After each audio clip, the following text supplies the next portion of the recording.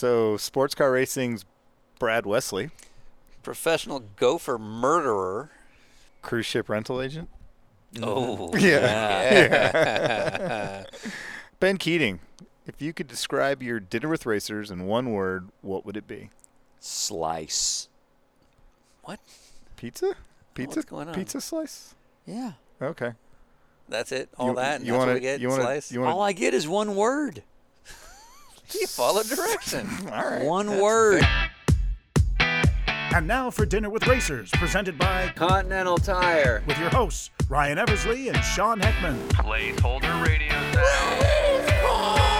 I'm a driver. I'm very angry. This is the sound of a driver on the radio during a race. What do you think I should order?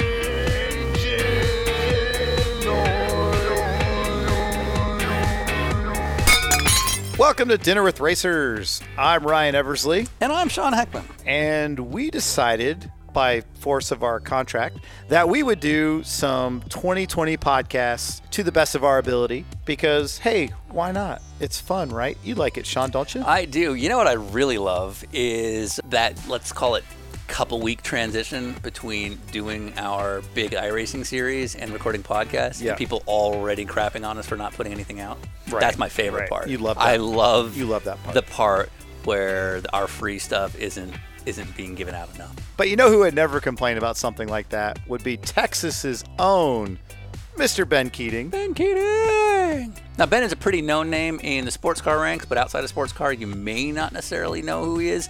Ben has been around for about a decade now in sort of the pro-am ranks of sports cars. He's what we know as a gentleman driver. He has no problems embracing that title. He has been basically in the IMSA categories that Ryan and I work in for quite a while, running in an assortment of programs, but always as sort of the gentleman driver that's helping to fund the whole thing. Most notably, Ben has won the Rolex 24. He's won the North American Endurance Championship. His team crossed the line first at the 2019 24 Hours of Le Mans. And then also worth noting, because it will show up in the podcast quite a bit, is Ben's sort of personal business is in a string of dealerships, the Keating Auto Group, which is all across different parts of Texas. Ben's no stranger to competing globally now in the sports car ranks and was happy to tell us different stories about different places that he's raced, including Le Mans, and as Sean mentioned, all over the place here. But we also talked quite a bit about his early days as a, I'd say, rambunctious teenager and dealing with the family business and how those kind of things played out. And not only did we learn about his racing career and how he got started, but we learned a ton about how he is as a businessman and how he is able to afford his racing background, which he will happily tell you is because of his success as a car dealer. So Ben lives in Texas. However, he happened to be in Malibu, California, and we happened to be in the general area doing some TV stuff. So we actually met up in Malibu, despite the fact that he's in Texas. We actually ordered out in a place that none of us had ever been to before called Diamore's Pizza. Now, Ben eats gluten-free, so we got gluten-free pizza and a gluten-free chicken sandwich. And how was yours, Ryan? I loved it. Now, speaking of delivery, you know who delivers for us, Ryan, every time? That would be our partners. Specifically one partner who delivered on the first day that we pitched the idea. 6 years later, continues to put up with it. Oh, you mean Continental Tire, Yeah, our primary sponsor, Continental Tire. for what you do. And for what you should tweet about. Half my wardrobe is filled with their t-shirts. They invest quite a bit into us, Oh. and they do that because, of course, the fans seem to constantly engage, which is what makes this all worthwhile. But also, they're paying for you to yell their name. I don't know if they're actually paying for that, but we should do it. Okay. Well, in that case, Continental Tire. Cross contact, LX sidewall. Now, in addition to our sponsors helping us make this journey, of course, we were also able to get there safely because we had probably the safest, most consistent driver in the world, Mr. Mark Martin. I've learned the hard way. We need to get some gas now.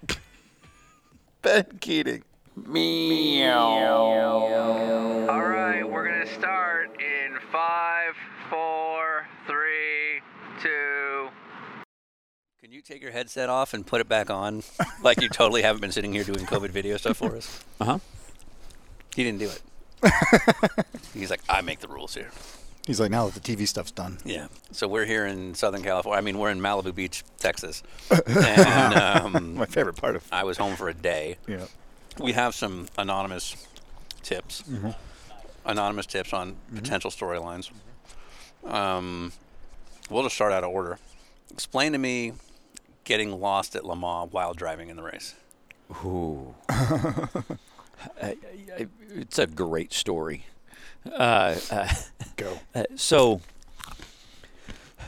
on all LMP2s, you're required to have this emergency shut-off switch on the sides of the cockpit, which I now know, A, they shut off all the power to the car, and B, they depress the clutch. Mm-hmm. Yeah. So the marshals can move the car, right? So the marshals can move the car, and they do that with air pressure. Yeah. Yeah, pneumatic. And so I am in the Riley Multimatic Mark 30 LMP2 going through the Porsche curves, and everything shuts off. Boom. Boom. Okay. Mm-hmm. Everything shuts off. There's not another car in sight. No lights, no nothing, and it's a very dark part of the track. And I, go over to the side, no idea what happened. And, our toolkit in that car consists of a cell phone. And it is like a really, really old, like a Nokia. Like a brick almost. Yeah, just brick hit this button. with buttons on it. Okay.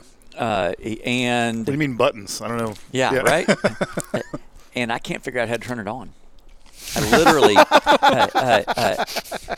it's only got one phone number in the phone. Right. Okay. It's right. Bill Riley's cell phone. Yeah. Okay. Yeah.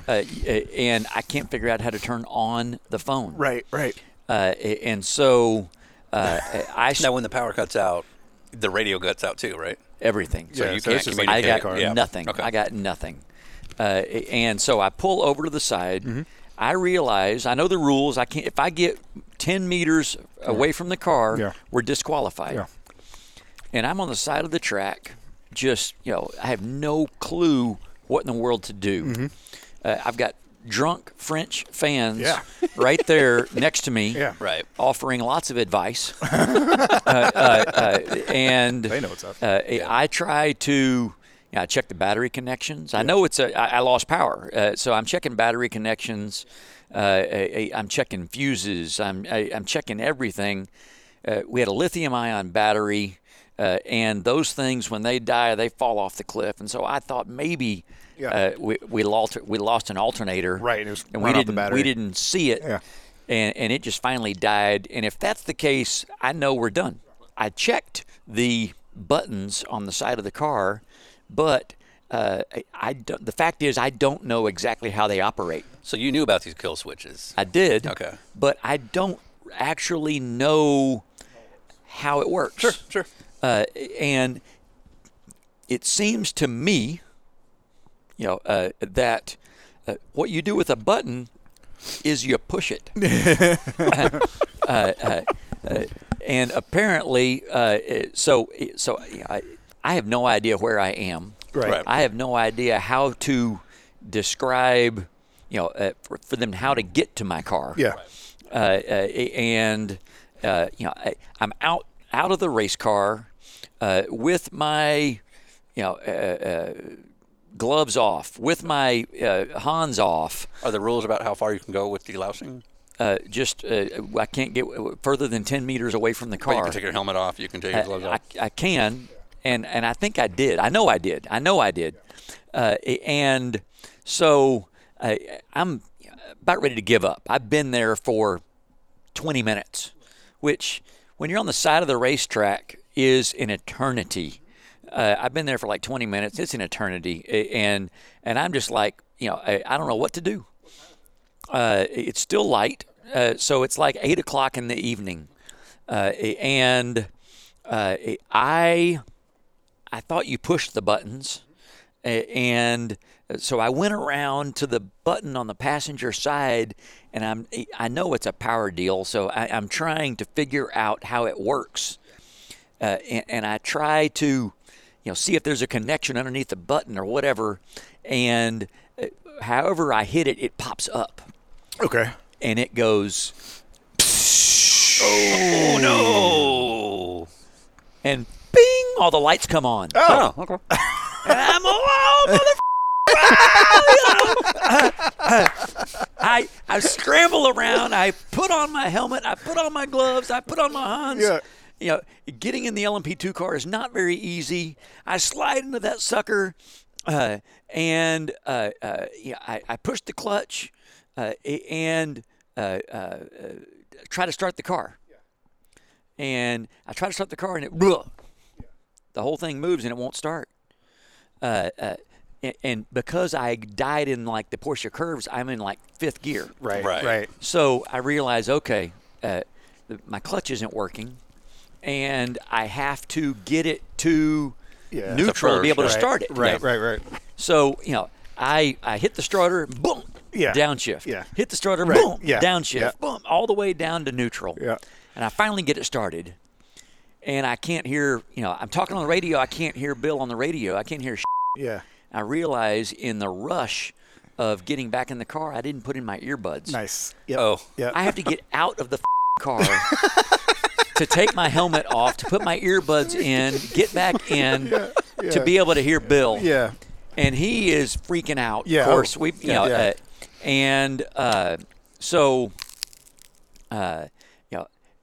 I get in. I'm in neutral. I got the car started. I got everything ready to go. Bill, I'm on my way. I'm coming. Yeah. I put it into first gear, and it dies. I have zero clutch, no clutch at all. And so I get it back in neutral. I tell the corner, there's a corner marshal right there now kind of taking care of me. They push me kind of behind the wall. And I'm on loose gravel, and I tell those guys, just watch out, stay out of the way. Yeah. Right. I get the car started in neutral. I rev it up, wham, and make it all the way back to the garage. I kill the engine before I'm coming up. Yeah. Now I know that it's a pneumatic system, and it filled the whole clutch line with air, which does not compress. Yeah. Right. And so I had no clutch until they bled all the air out of the system. Right. But that was one of the most awesome memories of Le Mans, because they always say, Le Mans is the only race I know of where you're allowed to get out of the car and the driver can work on the car. Yeah. Right. And you're not allowed to have any help. And if you can get it back, okay, fine, you're still in the race. Yeah. And I've done it. Yeah. You're right. I did it. I got out of the car on the track at Le Mans and fixed my own problem. Yeah. And what it was another LMP2 way ahead of me hit a giant clump of rubber. Yeah. And it hit the button when it landed. That's what I thought you was going to say. And killed me. Yeah. Wow. We weren't competitive in the car anyway. Yeah, right. So, it was nice to have some kind of a fun story. Yeah. I've had those races. So, did you ever figure out how to turn on a Nokia cell phone? I did. As soon as I got back there, Bill grabbed it and turned it on. Yeah. Like it was nothing. I was pissed. We have several sources, but we do have an anonymous source named William P. Crawford. Yeah. We were otherwise known as the Saint. We were asked. Right. You on the shirt. Yeah. We were asked to maybe prompt the question: is racing more dangerous than a three-wheeler? Ooh, no way. Three-wheeler is way more dangerous. That's what I grew up on a three-wheeler. I did too. Yeah. What'd you have? A 300, big red Honda. I had a big red 250. Big red 300. Yeah. I made my money. So my dad had a pecan orchard. Okay. And I made money as a child by catching gophers that would eat the irrigation system. This sounds like Animal Crossing. And so I got. Or Caddyshack. I'm sure this is not. It's more Caddyshack. Yeah. But this is. This is probably not politically correct, but I got paid a $5 bounty. Nice. Per gopher. Yeah. Okay. And so all of my free Saturdays, Sundays, afternoons after school were spent on the three-wheeler catching gophers. What was your preferred tactic? Traps. Gopher Okay. traps. Yeah. Yeah. And you were born 71? Correct. So Caddyshack hadn't come out yet. No. And when it did come out, like, I was too young to really appreciate it. You're like, that's me. Yeah. Really Gopher guts. Yes. So $5 a head. Mm-hmm. And then did you put a stop to the gopher problem, or? I was pretty effective. Yeah. I mean, I'm not saying I'm a big deal, but I was pretty good at that job. What about, did you start a Gopher, was there a Gopher network? Like the Keating Gopher network? You had 18 other kids working for you? No. Okay. No, I could do it all myself. All right. But my record was 12 in one day. But it was And, how much per Gopher? $5. Oh, wow. $60 to a 11-year-old kid is On a day. is a fortune. Yeah, it was like late 70s. Yeah. Yeah. Yeah. I mean, that's worth like $100 a piece now, right? Yeah. That's how it works. Wow. Economy of scale. All right. Okay, but that doesn't explain why a three-wheeler is so dangerous. Well, pretty much anything with a motor. Yeah. Not having courage has never been my problem. Okay.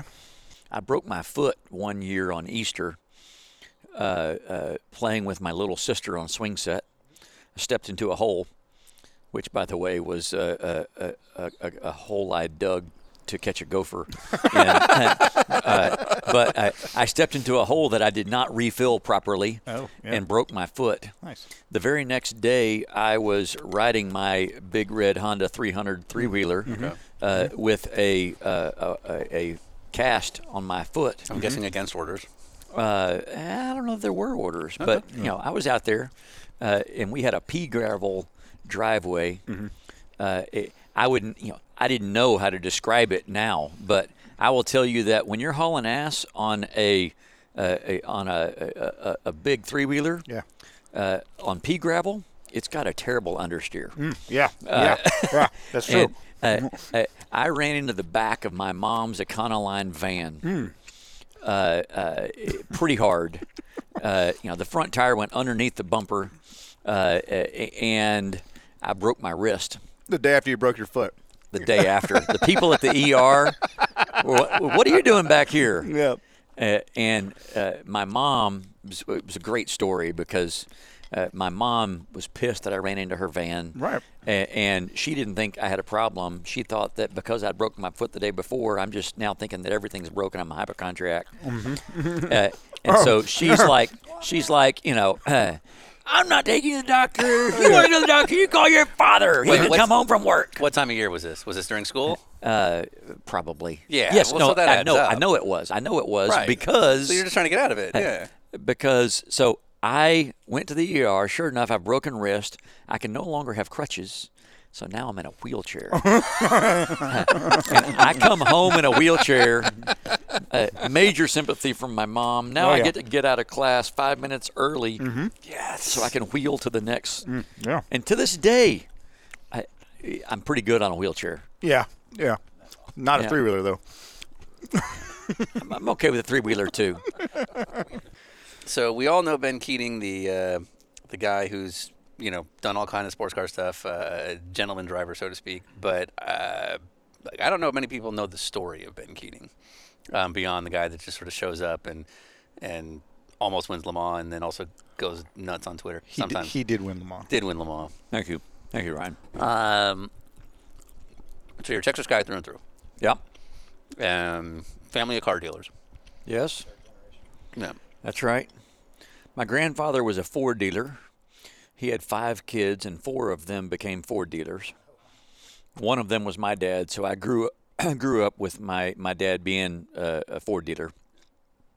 My impression of the car business was parking cars in a straight line, washing them, and picking up trash. Yeah. And so I wanted nothing to do with the car business. Right. I hated it. And so I went to Texas A&M, got an engineering degree there, and did an internship between my junior and senior year for an insurance company that happened to do insurance for car dealers. And I fell in love with the car business by going around to all these other dealerships and seeing, in my naive college kid knowledge, I thought these guys were making a ton of money and they were terrible businessmen. And I knew that this is a really competitive business. And I thought, man, if these guys are my competition, this is the business for me. Yeah, I can beat them. Right. Yeah. Yeah. I mean, you're like, I'm 20. I know stuff. That's Yeah, right. Right. I mean, Yeah. Yeah. Well, I guess he actually did know. Well, it worked out.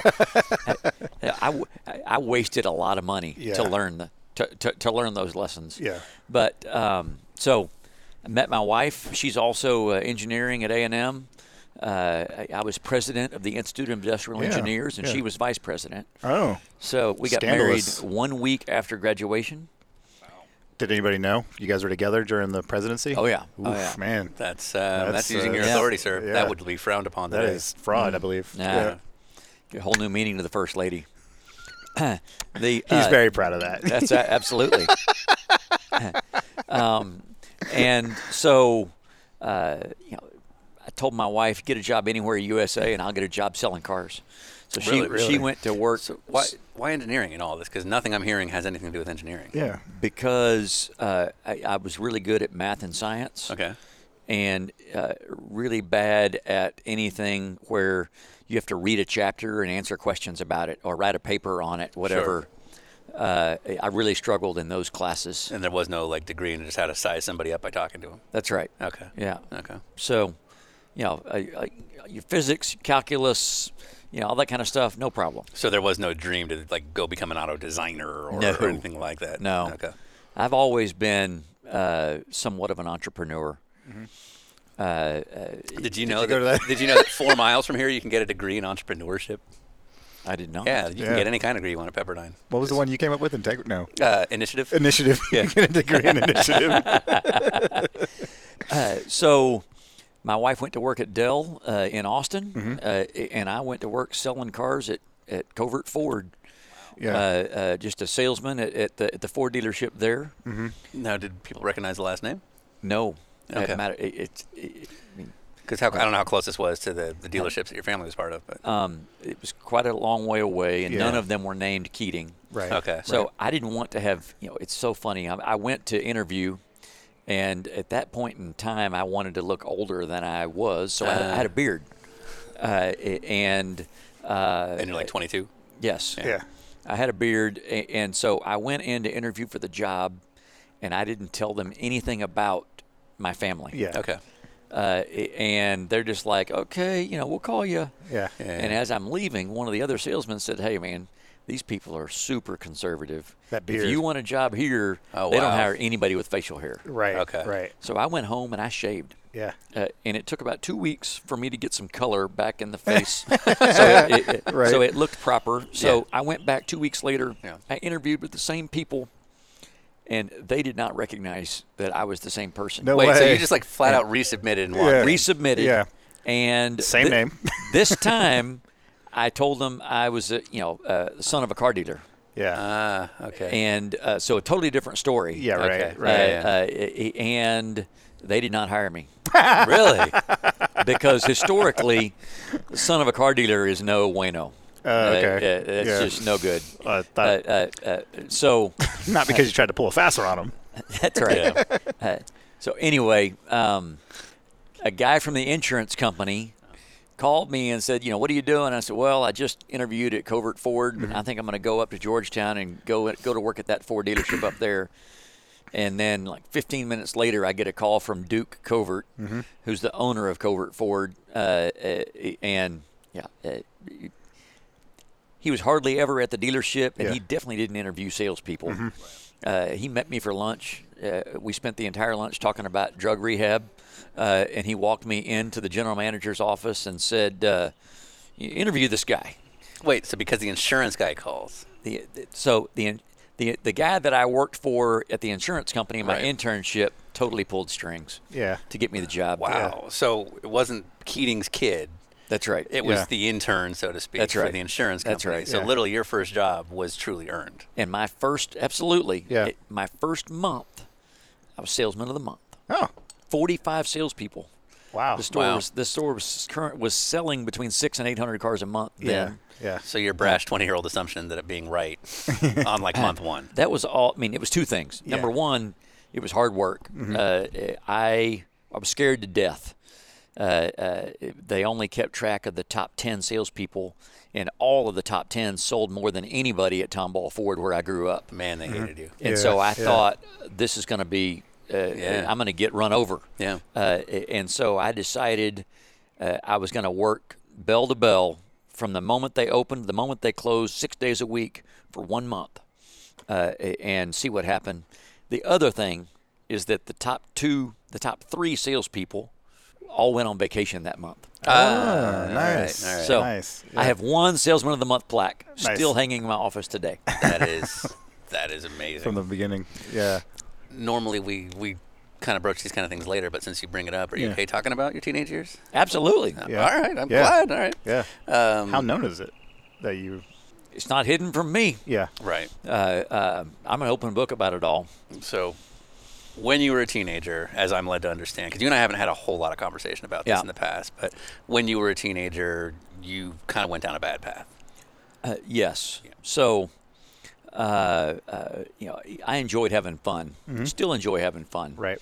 The comment that I usually make about it is that my personality is no different today than it was then, but my drug of choice is much more socially acceptable. Yeah. And I'm just as expensive. I'm lucky enough to be able to afford it today. Right. Yeah. But I really enjoyed doing drugs. Yeah. And And you're like 16, right? 16. Yeah. From the moment I got my car, Yeah. Okay. that was freedom. Yeah. Right. Okay. Right. And I didn't enjoy alcohol. I enjoyed doing drugs. Yeah. And How'd it start? I smoked pot for the first time with my cousin at my grandparents' house at Christmas. Yeah. At Christmas. Still to this day, the worst case of the munchies I ever had. That was kind of how it started originally. But I wasn't even that much into pot. I was more into. I wanted things that took me up, not anything that took me down. It was interesting for me. So I went through drug rehab twice in high school. And the first time, I didn't really understand what the big deal was because I felt like, I was performing all of my duties as a 16-year-old kid. Right.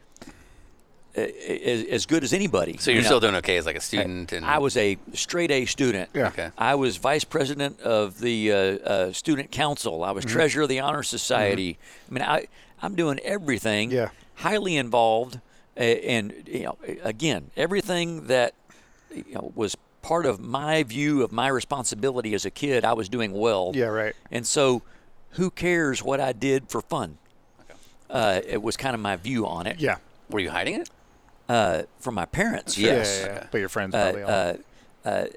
Yes, but it's weird. I mean, I kind of had two different sets of friends. Yeah. Right.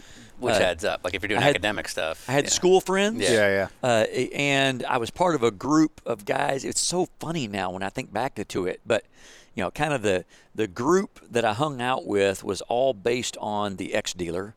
And the ex-dealer was 26. Right. Yeah. Yeah. Old man. And Yeah. Boomer. Right. I'm hanging around with a bunch of guys who are a lot older than me. And, Al was the ex-dealer, and I was the acid dealer. Okay. Wait, you turned it into a business. Exactly. Of course you did. I had 18 Did you have spots. I about to say a network of 18 different The assets. Keating acid group was doing really good for a while. Take a trip over here. My entry to the group was that. That's how I belonged to that group. And for my deal, I was just having fun. But it wasn't until I couldn't quit, and B, the first time I I felt like, man, what's the big deal? I'm not hurting anybody. Right. I'm not even hurting myself. Well, and if you're checking off the boxes in your mind, you can probably control it. That's right. Right. Yeah. And so, you go through family week at treatment. Okay. And Who put you there? My parents. Okay. Yeah. So they did find out. Oh yeah. No, my parents put me there. And because I'm a minor, they can do whatever they want. So I got kind of forced into that deal, and so you go through family week, which is a really tough, emotional deal. Get through treatment. Went to a halfway house in Baton Rouge, Louisiana for a summer, and then came back to school in Tomball.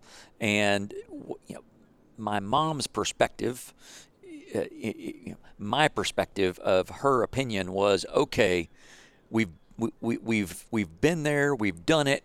Now we're all cured. Right. Sure. We've done the hard part. We've Right. paid our dues. We're all going to live happily ever after. Well, this is also 30 years ago, which is a very different view from now. Yeah. And so then I relapsed. I got back into it because I was having fun. And when I got caught the second time, my mom completely lost it. And it was the first time I realized, this is about more than just me. This is the first time I realized that, okay, it felt very selfish. She literally, nervous breakdown, my relationship with her is not the same today still. But, I mean, for years and years, she, it really affected her, and that affected me. And so I ended up going to halfway house the second time in Oklahoma City, deciding that I was way better off to not come back to Tomball. And so I started kindergarten when I was 6. So my birthday's in August. So I always, turned the extra age just before school started. Right. So I turned 18 right before the senior year of high school. Party begins. And so I decided to get an apartment, and I was my own legal guardian and lived on my own for my senior year of high school. No kidding. In Oklahoma City, which was no big deal to me back then. Yeah. Now Right, that I right. have 2 kids in college, Yeah. it blows my mind. Right. I can't even imagine what was going on. Yeah. And to mom with an addict son whose kid just walked out. Yeah. And so, Feeling like a failure. I was, and I think that all of those experiences, the experience of being on my own in Oklahoma City for my senior year of high school, paying rent and paying utilities and all that stuff. Setting all that up. That helped me a ton through college, in business, setting up my own. Just having that sense of reality so young. I've always been very comfortable being independent. Right. Or, I guess the definition of being independent, not depending on others, kind of going out on my own. I've always been comfortable doing that. And I think it's a result of being tossed into the deep end really early. Yeah. Where was Dad in all this? He was very supportive. Okay. So I now know that, I grew up in a completely alcoholic family. My dad was an alcoholic. All my uncles, I grew up in an environment where for one person to drink a case of beer in a day was not unusual. Sure. And if that's all you know. It did not cause you to be drunk. Right. Right. And that was a typical day. But my dad got sober in family week the first time I went through. And so, our relationship got a lot closer throughout all that. Yeah. Like, how are you paying for an apartment and the drugs? Is that the family helping out or Gophers? Gophers? I didn't know. Family paid for the apartment. Yeah. Okay. But by the time I got to the apartment, I was all done with the drugs. I'd gone through rehab twice already. Yeah. Yeah. So how are you paying for all this? I mean, if I they're was paying, I was paying for the drugs by selling Okay. by selling acid. I mean. so yeah. But I was paying for the apartment with family support. Okay. Okay. Gotcha. And so they were. Was this part of the halfway house deal, or you just chose to live on your own and they were willing to put money into that? So when I finished at the halfway house, Yeah. it was time for me to come back home to Tomball. We all decided, hey, that didn't work last time. Let's do something different. Okay. I'm still confused why though, because like to me, and I'm not a parent, nor should I ever be really. Does it keep you away from the bad crowd? Yeah. Yeah. Okay. Yeah. Keep me away from the friends that can get you right back into it. That's right. Yeah. And so I went to a high school where there were 2 or 3. I mean, it was kind of funny. As a junior, in between my junior and senior year, I went around Oklahoma City shopping for high schools to decide where I wanted to go, and I got an apartment in that school district. And I ended up going to a high school where I had 3 friends who had gone through treatment with me. So you're looking. So for the a only market. people I knew were the sober people. Yeah, right. Okay. Right. That's probably a good thing. Yeah. And you haven't slipped since, right? I've not. Because historically, addicts, you have to hit rock bottom to really kind of. Yeah. But I'm not hearing a rock bottom. It was the mom thing. That was it. I just kind of made a decision. Okay, I'm not going to go down that path. Right. And you just didn't. That's right. Now, what about, do you drink at all? I don't. Yeah.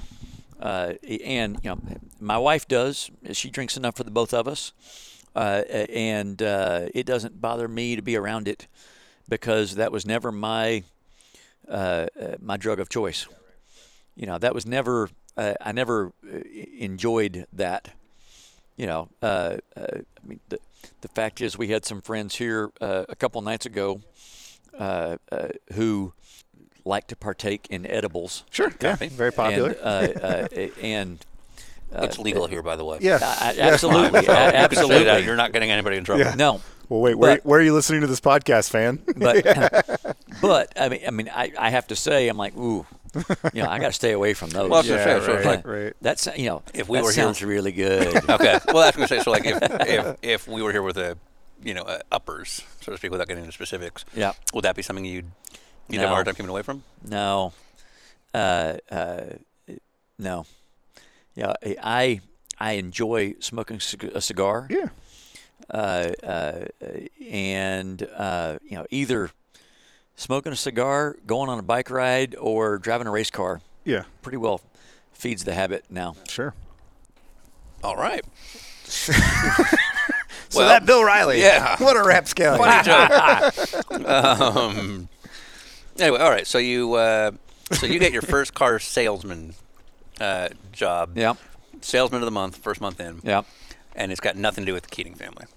that's correct. So what's the ascension? So, again, a know-it-all, naive college kid.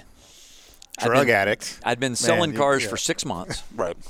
And acid for years. And I can tell you that when anybody who's sold cars for 6 months will tell you they are an expert on it. I know everything there is to know. Yeah. There's nothing I have left to learn in selling cars. I've been doing it Right. for 6 months. Right. I've sold 100 of them. And so they had a job opening at this dealership to go into finance. And they interviewed salespeople on the floor for the job, and I didn't even get interviewed. I was so pissed that they didn't even interview me, which is just ridiculous Right, now when I right. look back on it. But it's the way I felt. I was really close to my dad at this point in time, and I knew him well enough to know that he hated his used car manager. And the only reason he hadn't made a change is because he didn't have anybody to replace him with. So I said, Dad, I want to be your next used car manager. And so he ran it by my mom. My mom said, absolutely not. That is a terrible idea. Right. This is a disaster in the making. And we did it anyway. Is it because of personality conflicts, or you need to be in a position to fire him? She felt like I would always be known as Dad's son. The boss's son. 100%. Yeah. That the only reason you got the job was because you're related, not because you're good. Yeah. We have some YouTube videos we could show you later. Oh, yeah. Yeah. And so As far as that's going. I I ended up taking the job. doing very well at Tomball Ford as a used car manager, working my way up to being the general sales manager. So I was there for 5 years, and my dad gave me the opportunity to buy into the dealership. So the idea was I would eventually buy him out. And so all the money I could save went to buying stock. And, you know, we were newly married, new kids, and, you know, built a house, so on and so forth. And when 9/11 happened, our reactions were very, very different. You know, you versus your dad. Yes. Okay. My dad was a little bit of a doomsday prepper. He'd been predicting the sky is going to fall any day now. When was he born? Yeah. I don't know. I think he would be 77 now. So Okay. He grew up with Depression era parents. Yeah, that's Yeah. right. Yeah. He when 9/11 happened, he said, "This is it. World War III is going to start. You know, circle the wagons, batten down the hatches. You know, we got to get really serious." And from my perspective, this was the first time ever in the history of the world that car manufacturers were doing 0% for 60 months. And it was a big deal. Right, Yeah. right, yeah. We were selling new cars so fast. Yeah. And so he is pulling back, going, whoa, we've got to, and I'm full throttle. The end result is that we had a knockdown, drag-out fight on the showroom. Wow. A shouting match more. Yeah, but in front of people. Yes. Okay. And I got fired. Wow. And he said, "I don't give a shit what you do with your stock. I'm not going to buy it." So all the money I could save went into buying stock in the dealership. He wouldn't buy it. It was very ugly. Attorneys involved. Oh, wow. You know, Against your own father. yes. Yeah. I had a tax liability. You know, I had to pay tax on the income from the dealership, but there were no distributions from the dealership to pay the tax. So I had a tax liability and no money to pay it. And you know, I remember, you know, I had a $1,700 house payment because we just moved into our dream home or whatever. I had a $1,700 house payment, and I had $1,200 in the bank. And so I went to a dealer friend, and I used his dealer license to go to the auction. I bought 2 cars. I turned them around and wholesaled them to another dealer for a $500 a profit each. Made $1,000, and that's how I made my house payment. And I was unemployed for 6 months, looking for an opportunity to buy a dealership. And the Ford dealer in Port Lavaca, Texas, had gone broke twice in 7 years. Ford wanted to shut it down, but we've talked a little bit in previous conversations about the car business being a high cash intensive business, and this guy that had gone broke in Port Lavaca owed Ford Credit a ton of money. Mm-hmm. So Ford Motor Company wanted to shut it down because 2 guys had gone broke in 7 years. Ford Credit said, "No, we don't want to shut it down because we have all this liability. They owe us a lot of money." So I had a really good relationship with Ford Credit. I bought the dealership at Port Lavaca Ford, and I got Ford Credit to break their lending rules, and they loaned the money to me to get in there and do it. So it's almost like a short sale for a car dealership. With no cash. Wow. I borrowed, I needed to have $340,000 to get into the dealership. I borrowed $340,000 from my grandfather, and I had to prove to Ford, that this money, I've always had this money and it's unencumbered, and it's not borrowed or whatever. Oh, wow. So I went to Crosby State Bank and I opened a CD for $340,000. And the very next day, I terminated the CD and I paid the penalty. And But I now went you to had Ford a Credit visible- I got paperwork from the bank. Showed you cashed out. I cashed out my CD that I've always had. That's You right. want to say it, Ryan? Go Yeah. for it. So something we've noticed with the racers, especially successful ones, there's always some scam that got them going. Yeah. Whether it's lying about your age to get in the pits, or lying to creditors. Yeah, lying to creditors Yeah. that this bank account that you just cashed out you'd had your whole life, Yeah. not Yeah. just the day before. Yeah. So, because I'm doing the math in my head, I'm like, well, how do you have, if you have no money to pay a tax liability and a mortgage, how are you buying car dealerships, even with a credit Yeah. deal? So you got a little bit of help from Grandpa. That's right. But And okay. then I settled with my dad. The lawsuit. Yes. And So- is that like you guys had to settle? No, it was, it's at that point in time, with two kids and my wife and everything. At that point in time, I decided that my standard of living, I needed to make at least $15,000 a month. And when we got going at Port Lavaca Ford, I very quickly realized, okay, we're going to be okay. I'm going to make at least $180,000 a year, which was what I had to meet for me to be comfortable. And once I realized that, then I decided, I'm going to be okay. I don't need to argue about all this other stuff, and so I'll just settle for. And it got really ugly with my dad, so I went to my mom and said, whatever you decide to pay me for it, I'll sell it. And we realistically thought they may give us $1. Okay. That bad. Realistically, we Yeah. thought that was a possibility, and we were willing to live with it. And this was all over shares? Yes, this was 25% of Tomball Of Ford, Tomball Ford. Yeah. as a business, 33% of all the real estate and buildings From that old at campus. the deal, and yeah, I mean it was worth a ton of money. Yeah, right.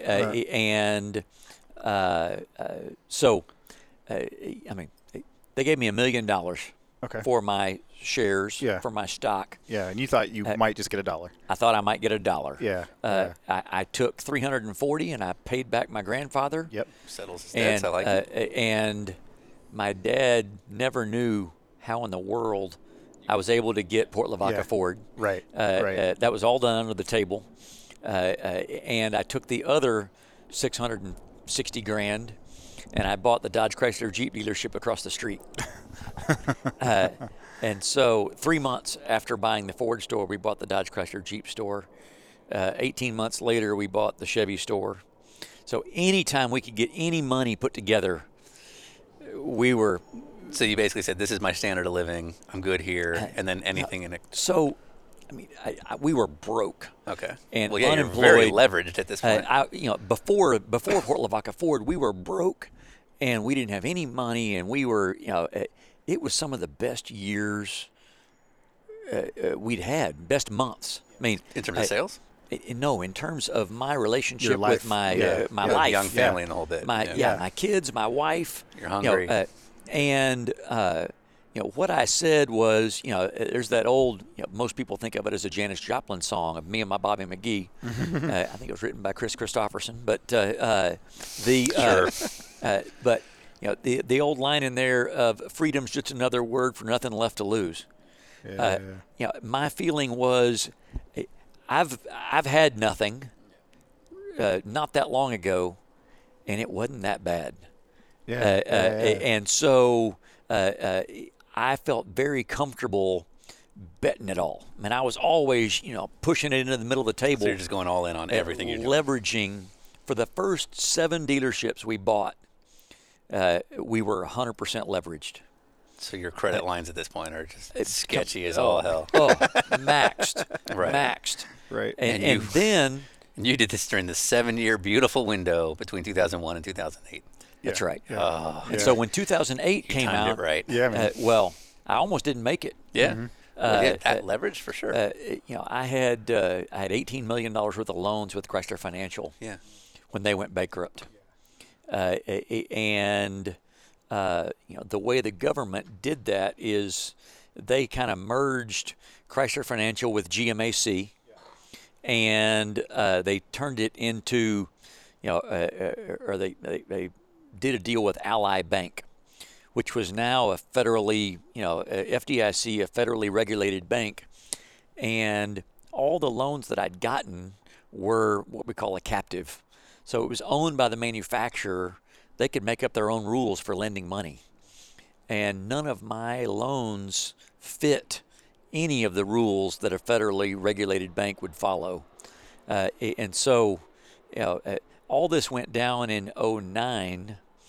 I remember where I was sitting in 2010 when they finally got, I just imagine somebody in an office in Detroit looking at a stack of folders, and they get to mine, and they're like, they stick it right back to the bottom every time. It took forever to get to us. Right. Sure. And I remember where I was standing where they called me and said, "I'm sorry, Mr. Keating, but we can't do anything for you." That was some of the best wheeling and dealing I've ever done to get out of that trap. Yeah. We had to come up with $5.5 million that we did not have to be able to get to a spot that they would be willing to handle our loans. So what would be the consequences if they said no? Like you would lose a dealership, done. you'd be out. I'm done. You're just out of money. Bankrupt, out of, insolvent. Yeah. And what we did is we whittled down our business. We couldn't afford to have used cars. Right. You traded in a car with me, I'd sell it the next day Yeah. because I needed the cash. Right. We had almost no operating capital, and it was a scary time. I've noticed that every time he starts talking about things like that, his eyes really Yeah, light. you You butt up. seem so happy about wheeling and dealing. Like this all adds Well, up very quickly. I'm just happy. I'm happy that we lived to tell the story. Well, right, right. But like every time he's like, so then what I did was. Well, but if we're going there, also like this very I'm on the edge behavior Yeah. is very in line with an addict. Absolutely. And it's Yeah, very in line with yeah. somebody that likes racing. Yeah. Yep. Same. Yeah. Absolutely. Like I'm only comfortable if I'm uncomfortable kind of Yeah. attitude. Yeah. Sure. So That's very, very true. Yeah. I love the car business, and a lot of it has to do with that. I mean, it's I've got to make it it's work. gambling every Yeah. day. Yeah. How's Kathleen with all this? She's still here.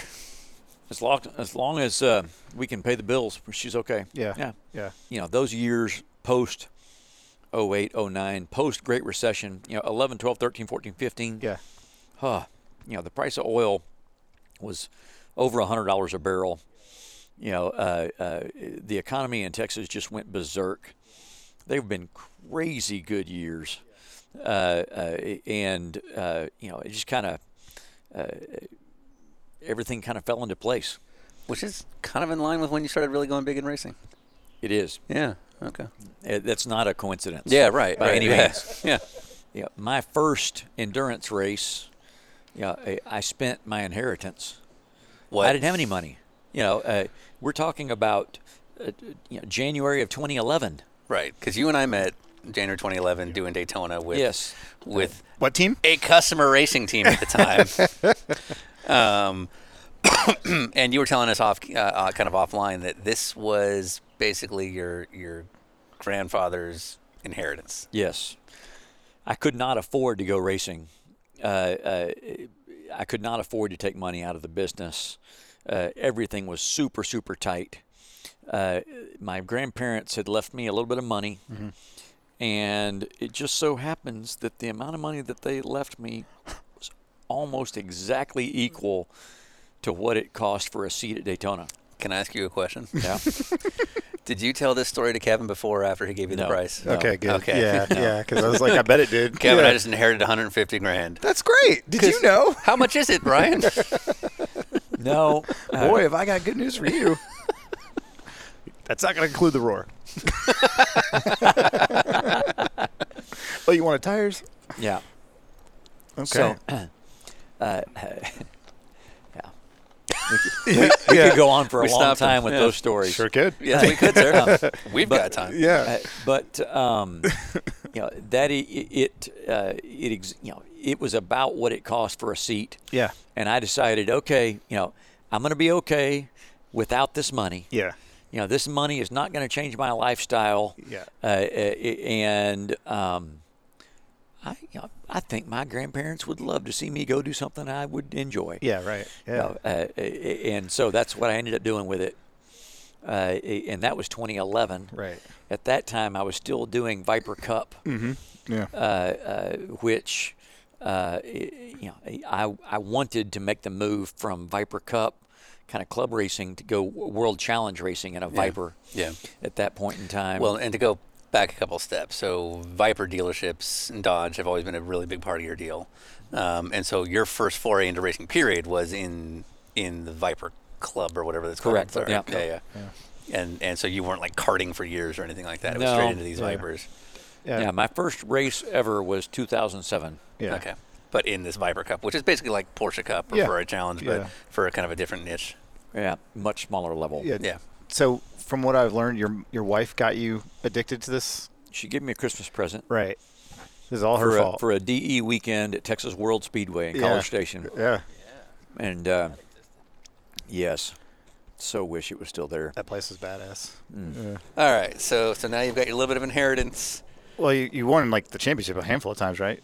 In Viper stuff. I did. Yeah. So I won in my class of old GTS cars. Yeah. There were only 3 people in my class, but I won that class. Yeah.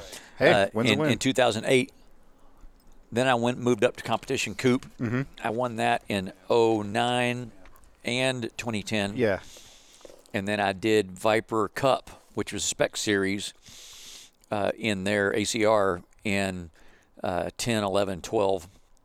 I got second place in 10 and won the championship in 11 and 12. Okay. Yeah, I remember whoever wrote that TRG press release when you first showed up, really playing that up. Yeah. Yeah. I had a really rough time with Kevin on that whole deal. Oh. I know. Yeah. Yeah. That I made a. But it worked out awesome because I will say I feel like I played my cards pretty well. Yeah, you made it work. In terms of, I got to know Dominic Farnbacher out of that deal. Yeah, well, and I've got a couple questions about that, but I mean, I will try not to make it too much of a session. Do here. it. But you would be what at that time some of us might call a mark, because wide-eyed. I know my Viper Club racing, so I'm ready for the Daytona 24. Mm-hmm. I've got money to burn, and I'm wide-eyed, and I'm excited about this, and I know this for a fact because the exchanges that you would show up with in terms of like, is there anybody at TRG that can get on iRacing with me and stuff like that? Like these are the things that a young, excited guy would ask. And those of us who know how the operation works are like, oh, this poor guy. Yeah. He has no idea. Yeah. I was a mark, no doubt. Yeah. But, Kevin was amazing at keeping his ear to the ground. Ear to the wallet. If he was not as aggressive of a salesperson as he was, there's no way I would have found IMSA. Is that true? I really believe it was. I wasn't looking for endurance sports car racing, But you wanted to do World Challenge. which was sprint racing. Right, but if you go to World Challenge, you're going to – what are you guys doing at Daytona this weekend? Yeah, I'm trying to not give him any credit whatsoever. I understand. but I'll actually back Kevin up But- on this one and you because like World Challenge 2011 was not. Yeah, was but you like- would still – those are the same paddocks that you're going to see guys that race But IMSA as it well. was Cadillac teams there. So I had the guy that wrapped my Vipers was familiar with a Ferrari team that was coming from Italy. They needed one more driver, and so the guy that wrapped my race cars connected me with a Ferrari guy to do Daytona. Sure, you bet. Yeah, I'll do it. Was that the one where the guy drove backwards? Well, Is that the yellow car? I now know that would have been a total show. Oh, yeah. Yeah, for It sure. was a disaster. Yeah. They didn't. It all blew up before the race happened. I remember that. It Yeah, all- Tony Dow. Yeah. Oh, yeah. Yeah, I remember them. I think packing Ellen the Julian easy- drove that thing. They were Yeah. supposed to. It didn't happen. Yeah. And so I'm like, okay, fine, I'm not going. Right. Well, then out of the blue, my phone rings. Yeah. My phone rings, and it's Kevin introducing him, saying, hey, I hear you lost your ride. How about going with me? And I don't know how I knew this, but I knew. I'm like, his reputation preceded him. Yeah. And so Think I about said, it. I'll call you in 2 minutes. I said, yes, Yeah. I would love that. But you have a reputation of having 1 or 2 cars that have a chance. Yeah. And 2 or 3 cars that are just there for the experience. I don't know what you mean. And I said, I'm absolutely only interested if I have a chance. Yeah. Oh, bud. Yeah. Oh, bud. And he said, okay, no problem. Bud. And then he called me all excited and said, oh, man, I've got a great deal for you. I've got exactly what you were looking for. You're in the business of car sales. I'm not going to name the person that he tried to pair me with. Oh, We can edit these. You got yeah, well, he tried. This is going to He bleep tried. this. We're going to bleep this. Yeah, Don't worry. yeah. Yeah. He tried he tried. to. He's like, I got exactly what you wanted. Yeah. So I went ballistic on Kevin. Oh, I- nice. Because you knew. Pissed off. Yeah, right. Because you knew right. enough about, because Yeah. we had to bleep all those names, because you knew enough about that, That driver, lineup, yeah. that one specific driver, that you're like, I know this guy's a disaster. That's right. Yeah. I'm Yeah. like, I've told you. I've been an open book. Yes, I'll give you all my money, but I only want to be in a winning car. Yeah, right. Yeah. Yeah. And you just tried to me. Yeah. Yeah. Yeah. Yeah. And I got really mad. Good for you. But at the time, we were trying to put a deal together with 3 paying drivers, so that it wouldn't cost all of my inheritance. And what we ended up doing was 2 drivers. Yes. Because that was the only way to make it work. And I was teamed with. Well, I know the pros. I don't remember who your pay driver was. Oh, yes, you do. We talk about him often. Yes, His Nas. pager? Instagram stories. Wait, did you really? I don't remember. So 2011, you got all TTJR? Well, we're not leaving that name. That name's going in. We should have named. What's his name? Tim George Tim Jr. George, Oh, yes. TTJR. Yeah. Thank you. Sir. Yeah, come Tim on, George Sir, my boy. You need to hang out with us more often, And, or get on Instagram.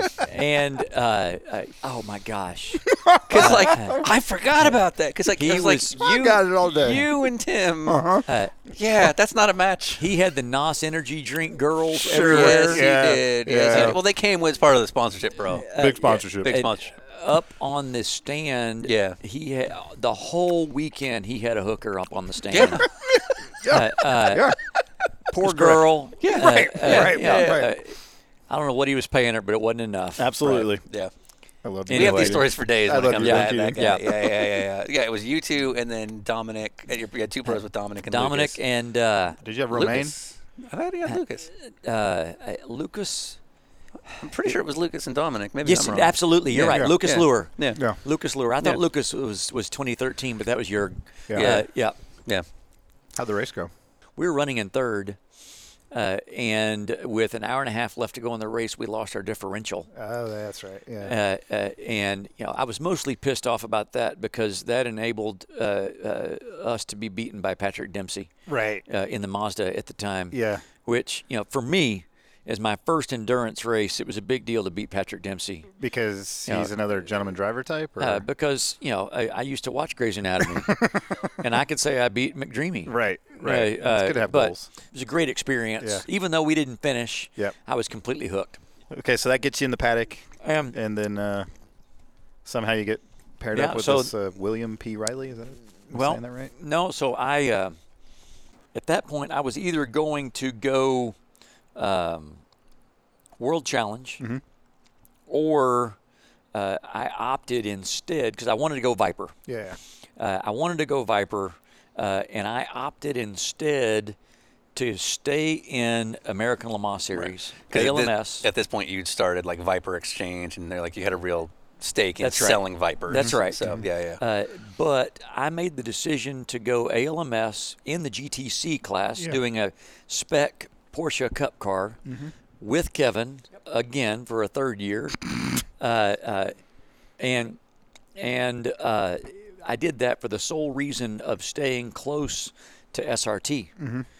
Because they knew were it was doing coming. the Viper Yeah. program GTLM. Yeah. Right. Yeah. What do you mean to stay close to SRT in the sense that GTC was so sort of brand neutral? I was going to be at the same racetracks with them. I see. Yeah. Okay. I was at that point in time. I was already the #1 volume Viper dealer in the country. Yeah. That started in '09, and so I was incredibly connected with the Viper community, and they were all at the tracks. I just won the Viper Cup in 2011 and 2012, and I was able to convince Ralph to build, really it's convincing Ralph to build a GT3 car. And this is Ralph Gilles, who was sort Yes. of the head cheese at the time. At the time, he was the head of SRT. Yeah. And that was the connection to Bill Riley because he built the GT3R. Yep. And a dynasty began. Yeah. There And you a go. cardboard cutout began. Yeah. Yeah. Yes. All right. Well, it was really Thanks a nice lot, having Ben. dinner We with you, appreciate man. Yeah, take care. All right, so then you do the Viper stuff in IMSA. I believe, and I have not, this is based on no factual data, but Okay. I believe you have the highest rated IMSA video, possibly of all time, but certainly of Right. 2014. Oh, downloads than yeah, any of other course, video. Yeah, it was yes. a highlight, if you will. I believe, yeah, I believe you made every highlight reel. Man, on that, I was on fire. I am talking about melting a brand new GT3R Viper. This was like the second race Yeah. in the Sebring. history of this That's car. right. Yeah. That's right. We just come into the pit stop and just filled the fuel cell. Because it's like second stint of the whole race. That's right. Yeah, it's early on. And I was talking about some really hard shifting. Like the car's shifting really, really hard. Yeah. And I don't have enough experience in the car to really know, that I should have stopped and said, no, figure this out. This has got a problem. Right. It's Right. getting really Well, bad. and Yeah. you also don't have enough experience for them to listen. That's right. Yeah. So, Like, he doesn't know. And Yeah. so, I leave pit lane, and it is now, instead of a hard shift, it is clang, clang, clang, clang, clang, Yeah. clang, clang, Yeah. really, really loud, really hard. And I come on the radio and said, Bill, we've got a serious problem. I'm coming right back in. Yeah. And he says, okay. So It probably would have been Greg. what I now know is, probably would have Yeah. been, but the drive shaft, the U joint had broken because of all those hard shifts. Yeah. It had broken. The drive shaft beat Yeah. the sheet metal up so much that it finally got to the fuel cell or the fuel line, and it cut the fuel line. Yeah. And so, the car quits running. And I don't know why, but I'm rolling, in between turns 5 and 7. And I'm hitting the starter. Fuel. And it won't start. It won't start. Yeah. Like, I got a problem. And that car, it had a solid bulkhead. Yeah. So you didn't have a mirror. You had a rear view camera. And on the rear view camera, it's right by the starter. So I'm hitting the starter button and I'm looking at the camera Yeah. right there by my finger. Yeah. And I see 2 stripes of flame, just like Back to the Future. Right. Yeah. Out the rear view camera. Yeah. That's how fast you were going. Yeah. 88. And I said, guys, I'm on fire. I'm getting out. Yeah. Yeah. And so I got out, and I forgot to unplug my radio. And so I got out and started to run, and it jerked me. It jerked me back to the car. Yeah.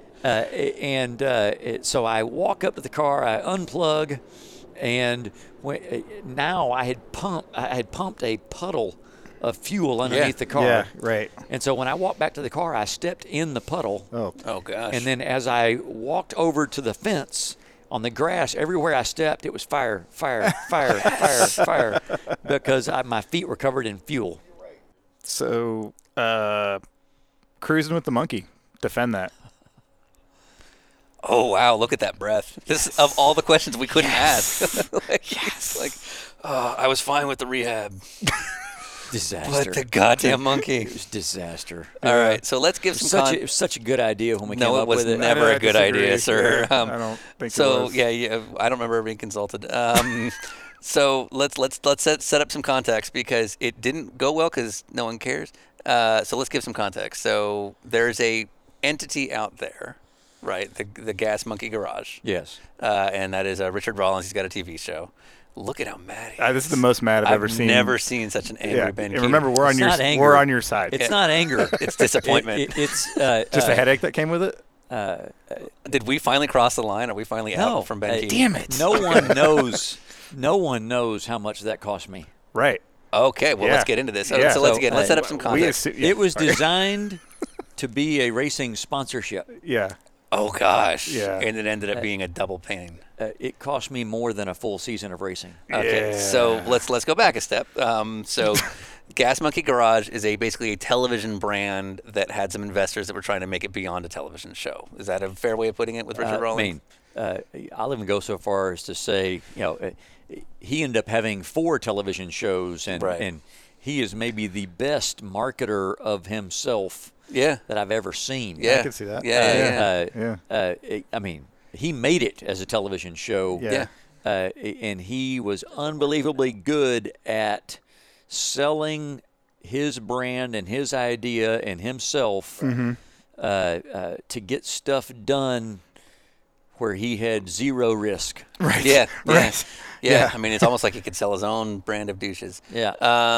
So Richard Rawlings is a thing, and so there was a period of time a few years ago where all of a sudden there was this expansion of the brand where there was clothing line that was going to go out and his own energy drink, which is never a red flag. Yeah. And Gas Monkey Bar and Grill. but Gas Monkey everything, and it's like to any 60-year-old dude with a goatee, he's like, I'm in, that's my guy. Yeah, it's like Guy Fieri but for cars. And Well, Guy Fieri has like a skill set. fair. Yeah, this guy's just like, I'm loud and I Right. say vulgar shit. Right. Edgy guy. But you this wasn't solely your idea, right? No. Okay. This was a crazy combination of different people who wanted to help. So there was an idea So that it was. so- Let's just go with the title first, and then we'll explain what it is. Yeah. So I had a lady hand is that out. worked for a cruise line. Okay. Who is still a super fan, great lady, and she worked for a cruise line. She was trying to figure out a way for the cruise line to sponsor our race car, our Viper. And for anyone listening in December of 2020, Yeah. cruise lines, kids. Yeah, that used to be this thing. They used to everybody be this did. thing that everyone did. And But anyway, so she is part of a cruise line. That's right. Yeah, okay. And at the same time, Gas Monkey, Richard Rollins, was a spokesperson for Dodge. Yeah. Yeah, he had those And, commercials, right? Yeah. And he had just gotten onto the Dodge NHRA drag car. He had just gotten onto Sage Karam's Indy car. Right. And is this the energy drink at this point? Well, Okay. the energy drink was on the Indy car. Yeah. Right. Right. Yeah. That was the energy drink was different investors. Okay. Yeah. But so he wanted to get into racing, but he wanted to represent Dodge because that was his brand at the time. Sure. And so I had several meetings with him in Dallas where the garage is, and we were all trying to figure out on how can, I'm having these meetings with Karen over in the cruise lines of how can the cruise lines help me. So she just wants to get involved somehow, not necessarily related That's right. to him. Just That's like, right. I've got this ability to do something. I want to use our cruise company to help you. Richard is saying, I want to help you. I want to have a Gas Monkey Viper in endurance racing, and I don't want to pay for it. Yeah. And I want you to be able to use my brand, use my name, use my everything to generate money for you. And I don't want to pay for it. You're a car salesman. Yeah, I'm this going to is- keep saying Yeah. this. This is on you, man. Well, I will tell you that I believed it would work very well. Yeah. So I'll tell you that I chartered an entire cruise line, Yeah. Yeah. Yeah. entire ship, And what was the name of the project, Ben Keating? cruising with the monkey. Yep. And Ryan, were you consulted on this? No, I was not. the idea, I was not consulted either, Oh, Ryan. okay, yeah. and so the idea was that Richard has 5 million Sure. rabid fans all over the world, and that he promoted this whole thing on his social media and all those types Wait, of did he things. have 5 million Twitter followers? Yeah, probably not. Okay. And It was his Amazon show. if I'll show it to if you. we get 1/10 of 1% Of his following. to be excited about going on a cruise with Richard, Yeah. Well, no, then this is going to be awesome. 1/10 of 1% of 5 million would be 50 people. Would have been better than what we got. Okay. Oh, wow. It was ugly. Yeah. I gave away most of the cruise spots. Yeah. If we're being mean girls, yeah, we were tracking it. Yeah, we were keeping an eye on this. So You're- it was a giant cruise liner, right? Yeah. And basically, you scratched a check, basically, as like the wholesaler. Yeah. Trying to resale individual. Yeah. Okay, so let's take away the fact that Sean and I thought it was a horrible idea when we first heard about it. How many people signed up not racing related, like Richard Rawlings people signed up to take I don't this cruise? remember. Yeah. But there were quite a few. Okay. Oh, there were. So Okay, then, it wasn't zero. So then where's the disconnect? Like who set the number versus not getting enough to make it worth your while? I don't know. What was the target number you were not necessarily financially? I just don't remember. Yeah. Do you remember the target? I think it was a target of, if we got 2,500 rooms done, then it was a huge win. Okay. If we got 1,500 rooms done, it was pretty good, and we needed like 1,000 rooms to break even. Okay. And you did not break even. No. Okay. So in your head, 1,000 would have been real easy to hit when Absolutely. you first signed up. So you Absolutely. Please hold for FBI. Yeah. What is going on? This is like the fourth black helicopter that's gone past us. So you didn't get even break even numbers. No. Yeah. And No. you probably you out of pocket rented an entire cruise line. Yeah. Thinking this is easy. Yeah. At least, at the very least, you're not going to lose Yeah. your ass Well, on this. okay, so if you're trying to fill 1,000 rooms, and this guy has that big of a following, and he is a legitimate celebrity by this point, what happened? Like, did he not promote it from his side? Did too much money for that? I don't know. Yeah, I just don't know. yeah, I thought it was going to be easy. yeah. So you legitimately thought that like your over 1,000 number would have paid for your season or somewhere close to it. Over 1,000 would have broke even. I didn't Right. have to. It didn't So cost if me you did, anything. and if you had sold 2,500, 2,500 would have made been a hand ton over of money. fist. Yeah, Okay. right. Okay. Yeah. Okay. I feel like we've been friends for a while. Yeah. Also, I just want to point out to the listeners that Yeah. this is like Scott Tucker levels of Of effort. Well, Yeah. no, just Okay. the Now we're crossing the line here. no, when we sat down with Scott and we would ask him questions that were serious, his body language changed and was very like intimidating.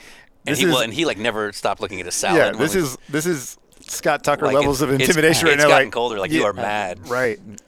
Okay. I feel like we've been friends for a while. I just want to say, Yes. you and Ryan thought this was a bad idea from the beginning. Yeah, and you never consulted with us. That's true. Yeah, Yeah. So now you know to always go to us. We had an idea at the time that we never executed. That's correct. Yeah. yeah. Would this have put me in? Would this have put us Right. in the never speak to them again category? We were going to fund a ticket. For one particular guest. Me. Because Hey, you're on a boat. Like, there's no. Can't get away from him. We were going to do it. Every we were meal. very committed to this idea. Every poolside. And then Yeah. when we heard it wasn't going well, we thought it was mean. Yeah, then So we were like, didn't oh, do we it. can't even joke about this. Hey, Yeah. hey. I'll take your money any way you give it to me.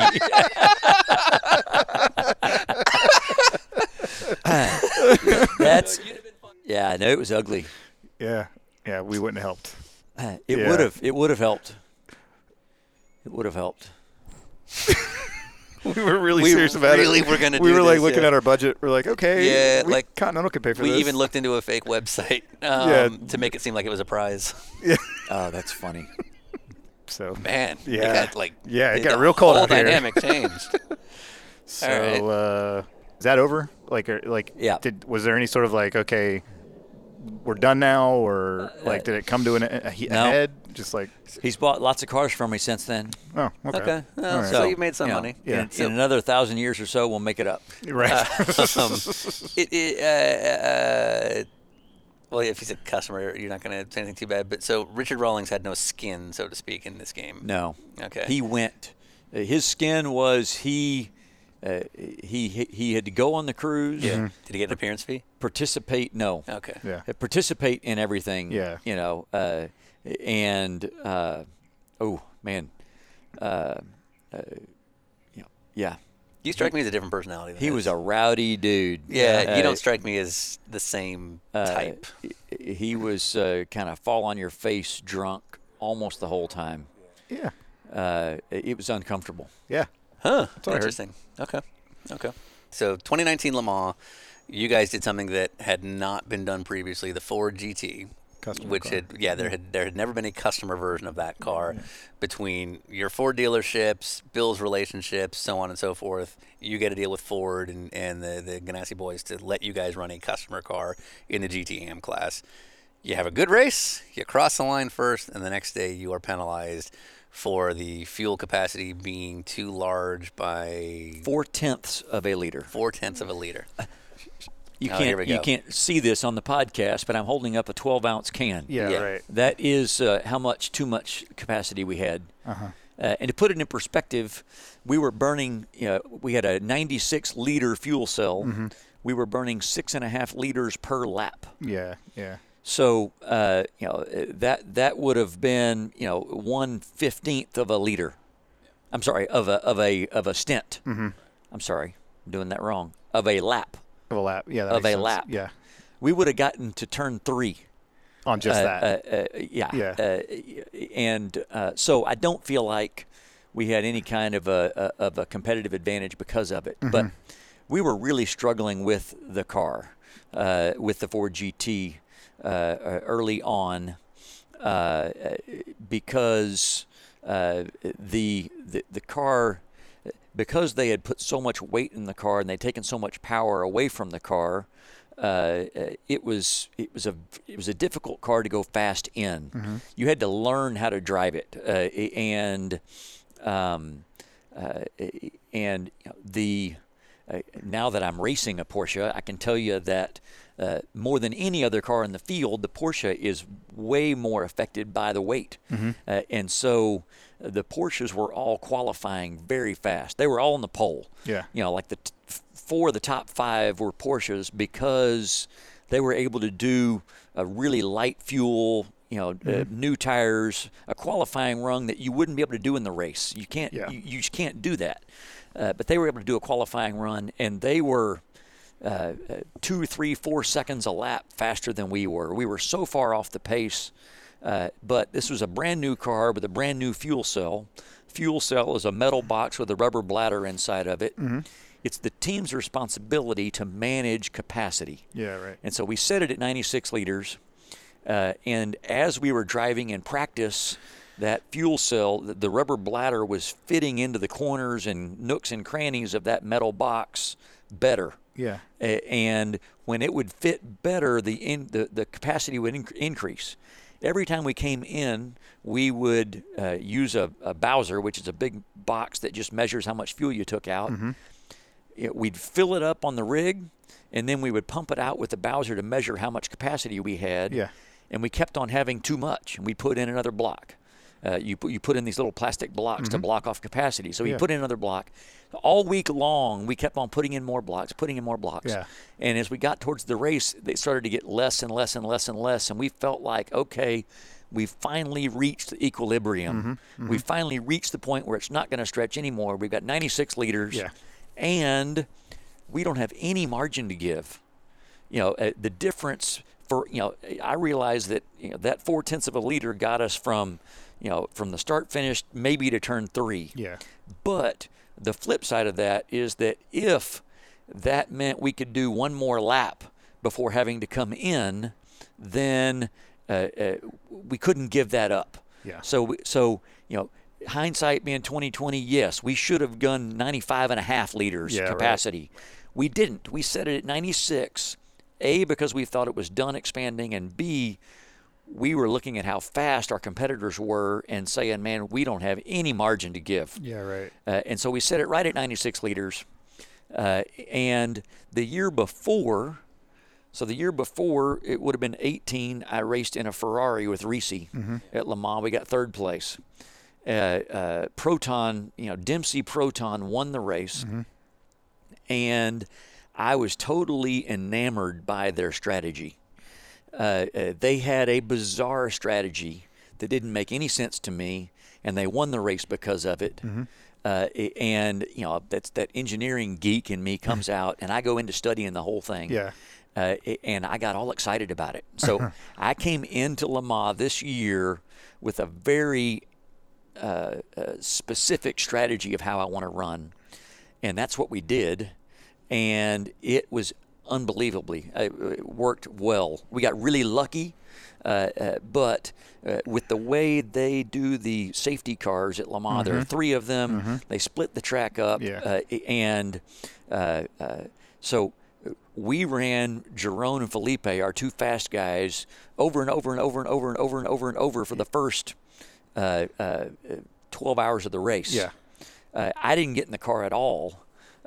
Because we wanted to get enough of a lead that when a safety car came out, we had a chance of leapfrogging everybody, getting in the next safety car group, which then gives you a 2-minute it's massive gap. Yeah. And so that happened 3 times for us. Yeah. And we got to where we were 1 lap in the lead. Yeah. Because of the strategy that we did, which was copying Proton from the year before. Yeah, right.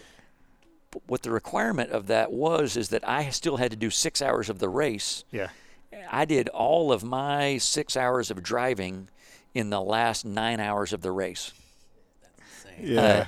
But that meant you had to maintain that gap. So instead of only having to go out there and really focus on doing fast laps and racing, all I had to do was take care of the car. Yeah, right. I'm out there just, you want to pass me? Go right ahead. Yeah, right. I'm not going to fight anybody. Just don't touch me. And we had a 3-minute lead, and so I'm just cruising around taking care of the car. Yeah. So anyway, the strategy worked. Everything went well, and we won. As you've said, we did 24 hours worth of racing, then we spent 32 hours in tech. And we had 0.4 of a liter too much capacity. The fuel bladder had expanded just a little bit more, and the penalty for that in the rule book before the race is disqualification. It's not. There's no conspiracy theory there. Sure. It's in the rule book, Sure. and it's happened before. It is what it is. And so, obviously I'm disappointed that, we're not etched in stone of the record books. Yeah. But, I know that everybody that was there knows who won. Yeah. I know we won. Yeah. And I know that we don't have anything to be ashamed of. Right. I don't feel bad about it at all. Right. And you very famously came out afterwards saying, like, hey, those were the rules. Yeah. It's fair that we got penalized. And Yeah. was that real? It was. Okay. It was, and it is. I will say, there was definitely somewhat of a witch hunt on the Fords. Yeah, the single car entry and a little bit. Yeah. Well, the pro cars also. Yeah, right. So the highest finishing pro car got 4th place. Yeah. Oh, right. Yeah. They got thrown out for the exact same reason. Yeah. Yeah. They got disqualified for too much fuel capacity. The exact same thing. Yeah. And you kind of look at that and go, why even tech the 4th place finishing car? Yeah, right. Why does it matter? Yeah. The fact is, I have question marks about some of the pit stops of the 2nd place Porsche that ended up finishing with the win. They didn't get teched at all. Ah. So I can go really deep into these. I have some really compelling conspiracy theories. Right. But the fact is that the rule book is what it is. It said what it said, and we made it too easy for them. If their goal was to throw us out, we just made it too damn easy. Right. So we do a pass-along question, and where our previous guest asks a question of the next guest, and so on and so forth. So our last guest was Bob Jenkins. I'm hoping you're familiar with him. Oh, Ben Keating. Well, did not grow up a raceman. This is over. Yeah. He's a big-time announcer in racing for years. Especially Yeah, IndyCar. especially IndyCar and NASCAR. Nice. So, and his question, Ryan? If you could put 3 moments of your career into a time capsule for someone to discover later, what would they be? Ooh. 3 moments. Time capsule. So I have to say the one I just talked about. So our next guest is going to be Mark Martin, NASCAR legend. If you could I know who Mark Martin is. Okay. That is exciting. It is. We're driving to Montana just for it. It better be we're like, good. we get a whole day with him. Or 2 hours. 2 hours, and then I got to go, guys. I really like Mark. Obviously I don't know much about him, but he always seemed like such a good dude. I feel like he's the Cal Ripken of That's a very NASCAR. That's a very good analogy. And so I'm going to use the same, the same idea. He has retired. He's moved to Montana, for goodness sake. Yep. And so, as being part of this lockdown, shelter-in-place experience, I've found out that I don't want to be retired. I want to stay active. And what advice would Mark have for a guy in my position? What does active in retirement look like? You know the Constitution pretty well. You're from Texas. You bet. You have a favorite constitutional lawyer? Well, clearly the person I believe knows the Constitution the best of anyone I know would be Kyle Busch. Huh. Yeah. That's sensible. I mean, Yeah. He's good. Yeah. How comfortable are you talking about your dad? Very. Okay. Do you mind getting into some of the not so great parts? Yeah, all good. Okay. So to kind of go back to your story with your father a little bit, so you guys settled up, but things didn't end well. That's right. I mentioned earlier when we were talking about when 9/11 happened that my dad was a little bit of a doomsday prepper. Yeah. He battled with depression on and off in his later years, we've also spent a lot of time talking about how you justify racing. That's another way I can justify racing is it keeps me sane. I still have that same personality, but you got to have an outlet of some sort, so after I got Port Lavaca Ford started, after I settled with my parents, we did, I did make good with my relationship with my dad again. We weren't as close as we were early on, but we definitely felt much better. We were in a good spot, and my mom had convinced him to go ahead and go to the doc and try to get on some antidepressants, which good for her and good for him for going to do it. Yeah, especially at an age where that's not looked at. That's right. Yeah. That's right. And the next day after he started taking them, he shot himself, and so and it's so interesting to me. I mean, I guess I feel like I should have anger about it, but I don't. For whatever reason, I just think it's a terrible situation that is not going to change anything. But there's all kinds of research now that talks about the first week of starting antidepressants. There's a super high suicide rate in that situation, and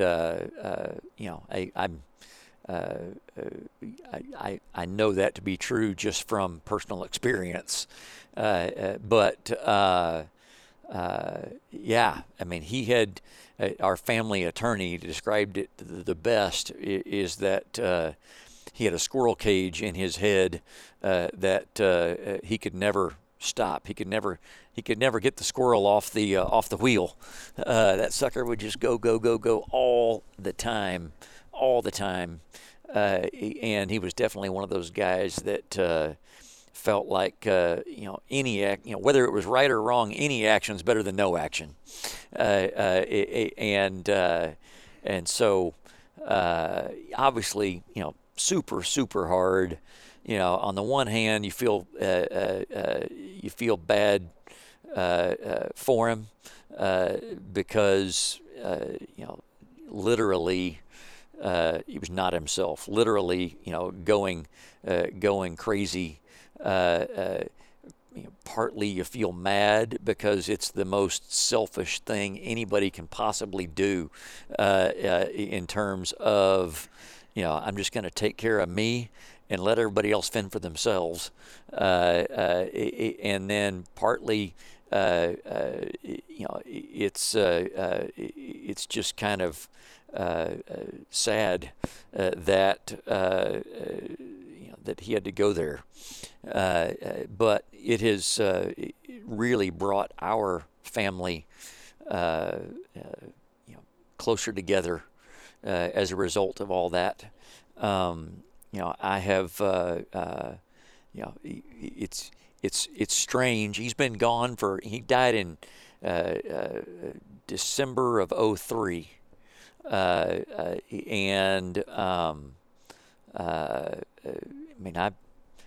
I still feel really close to him. I'm still in the same business.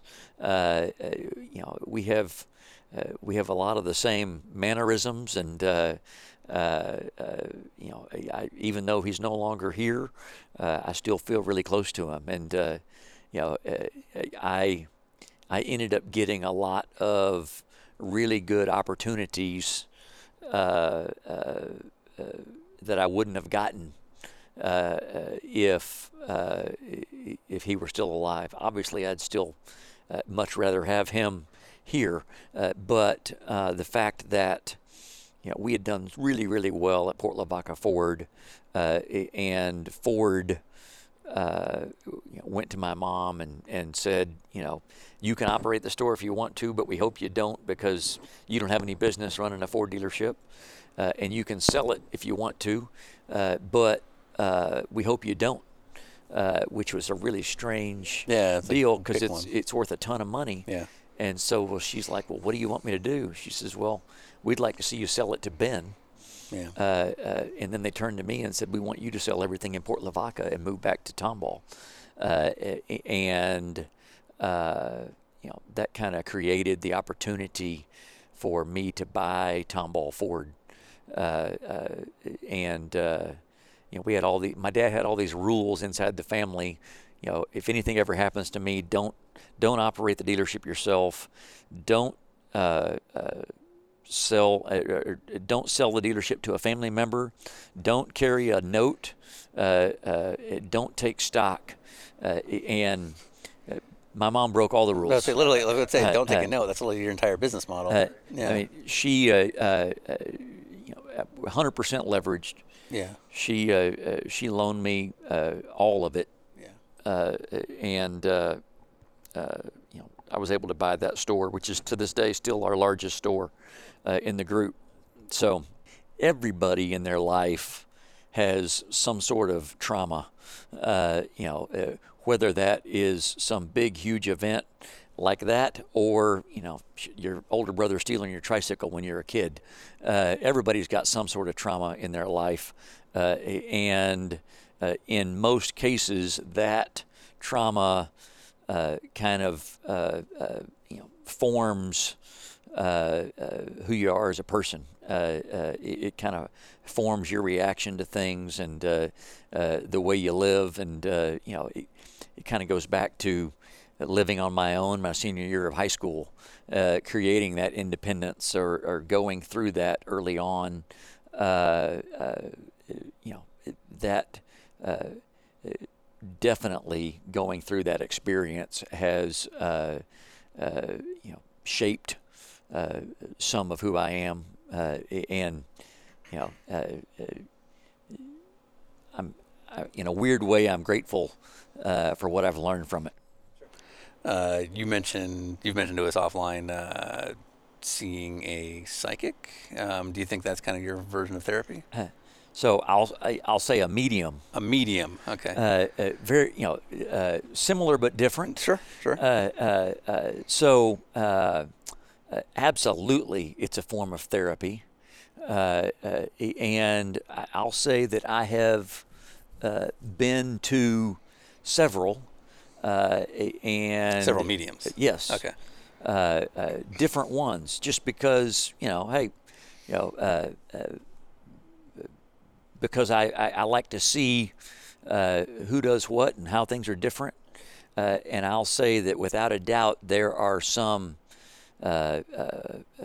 posers out there.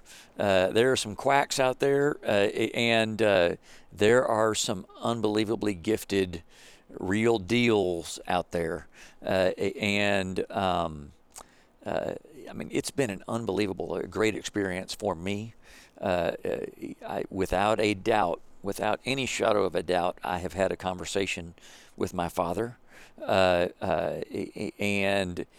he has answered questions for me that were not answerable any other way, and it's been a total gift for that, and it's been a really interesting journey for me personally. I am a strong Christian, and it took a while for me to kind of merge all those things that I believe, knowing, merging that with the fact that I know I just had a conversation with my dad who died 5 years ago. Right. Is kind of a really crazy experience, but it has been awesome. It's made my faith that much stronger, because I'm. Along with being able to say I'm 100% sure I've talked to my dad, I can also tell you that I'm 100% sure there's an afterlife. So then you start getting into some really weird conversations. But it's been an incredible gift. I probably would not have experienced that if my dad were still around. Right. Because I'm assuming you didn't see it coming when his life. Not at all. Yeah. Not at all. Yeah. Have mediums helped kind of put closure on it? Absolutely. Yeah, absolutely. For sure. Just because, partly because you can have closure, and partly because, I've gone every year for the last 15 years. Right. Have you kind of settled on one that you go back to routinely? Yes. Or is it always different? Okay. Yeah. I have, and it's just nice to know that I can check in every once in a while. Yeah. All right. Well, let's close on a happy note. Wait, that wasn't happy? Unless you have anything, right? Is Bill Riley worth the money? Is he worth the money? Absolutely. Okay. How's a test? You passed. No, I don't. Clearly, Bill is unbelievably good at what he does, but it is. It's more than that to me. In that, no, I do this for recreation. I am not going to piss away my money and be around a bunch of assholes. And so, I mean, I love hanging out with Bill. I love working with Bill. He's a great guy, and that makes him worth the money. Despite the fact that he's also extremely good. Yeah, right. I mean, not that I'm going to go pay that much money just to hang out with somebody who's nice. Right. But drivers are the same way. I'm not. It's just too expensive of a sport to put up with assholes. All right, I know we all want to go, but you're like a third or fourth car dealership guy, or that's had some form of car dealership. Yeah. And every single one of them has been the anti-gorilla on the building type. Ooh, no, not And me. You, Ben Keating, we finally got the guy we wanted. Is there one promotion that you're either most proud of or took the most for? Well, Because you're you're asking me. That was a superlative question. You're asking for one deal, and I've had like four of them come to mind. Okay, what are your top four? All right. So, Because you're all new cars. 100%. What I would say is a couple of things. Okay. Corn sells. Corn sells. Yes. Corn is in cheesy. Corny. Corny. Yeah, corny. Yeah. Not Corny. just like, we're giving away corn with every new Honda. Well, that too. Here in So, Texas. I had I dressed up as an Aztec Indian, and this was back when that was not too politically incorrect. This was like 7 years ago. Like I said, way back when. Yeah. Cancel Ben Keating. But this was related to the Mayan calendar, correct? Yes. Yes. So you were dressed as a Mayan Indian, Ben Keating. It was 2012. Yeah. Yeah, there was Yeah. a reason. You Yeah. not like. First of all, if you call a Mayan an Aztec, That's all right, grounds so for an ass let's- beating. you were dressed as a Mayan because That's the Mayan true. calendar was ending. This was this whole apocalyptic theory. That's right. Why am I doing your job for you, Ben Yeah, Keating? you're doing a great job. You're doing welcome. a great job. All right. The Mayans believed the world's going to end December 21st, 2012. Yeah, right, yeah. right. So this was in October. Right. Yeah, We were giving no payments for 90 days. So it's a win-win deal. You know, Right, you get right. $15,000 off on a Right. Ram truck. Right. How And big? either you get the truck of your dreams for a great deal, Yeah. or maybe the world will end and never you to pay won't for it. ever have to pay for it. Yeah, you'll be dead. It's a solid Yeah. deal. You know, Okay. in Texas, Yes. in Houston, Sure. there was a famous TV reporter, Marvin Zindler. Oh yeah. Eyewitness News. Okay. He was famous for busting the chicken ranch in LaGrange, the best little whorehouse in You about to Texas. say, Oh, chicken right. ranch Yeah, kids. yeah, but right. Okay. Yeah. That's right. Okay. Anyway, I won't go down that. So he was very famous. That's off topic. Very famous for He was a gotcha guy. reporting. Yeah, I got you, guy. Yeah. Yeah. We did at Tom Ball Ford. We did a key in the tube mailer, where Oh, you have a no. tube, you have a key in the tube, you get it in the mail, it rattles. They open it up, you look at the mail piece. It's called a key in a tube mailer, and we sent out 10,000 mailers. Okay. We have an expedition on the showroom floor. And the idea is you come in and you try your key Yeah. in the door of the expedition. If it opens the door, you win the car. Okay. And there are 10,000 keys. One of them is the real key to the expedition. The other 9,999 are made at the same plant in Mexico. Okay. And they all get sent out. On the back of the mail piece, in the fine print, this is an insured event. There's only one winner. It's already been predetermined. The insurance company knows who it is, and blah blah blah blah blah. Well, the Saturday morning of the event, everybody's coming in with their key, and it just so turns out that the blank for this key that the Mexico plant makes.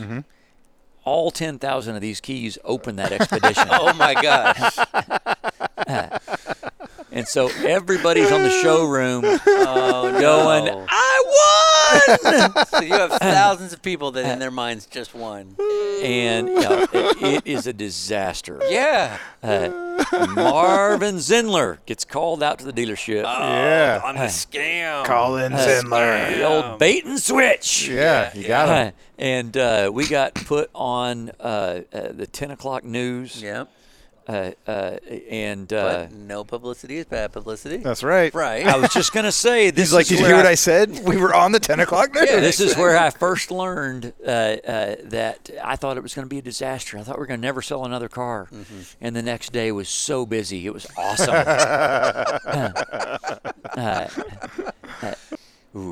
Okay. It's actually pretty bad.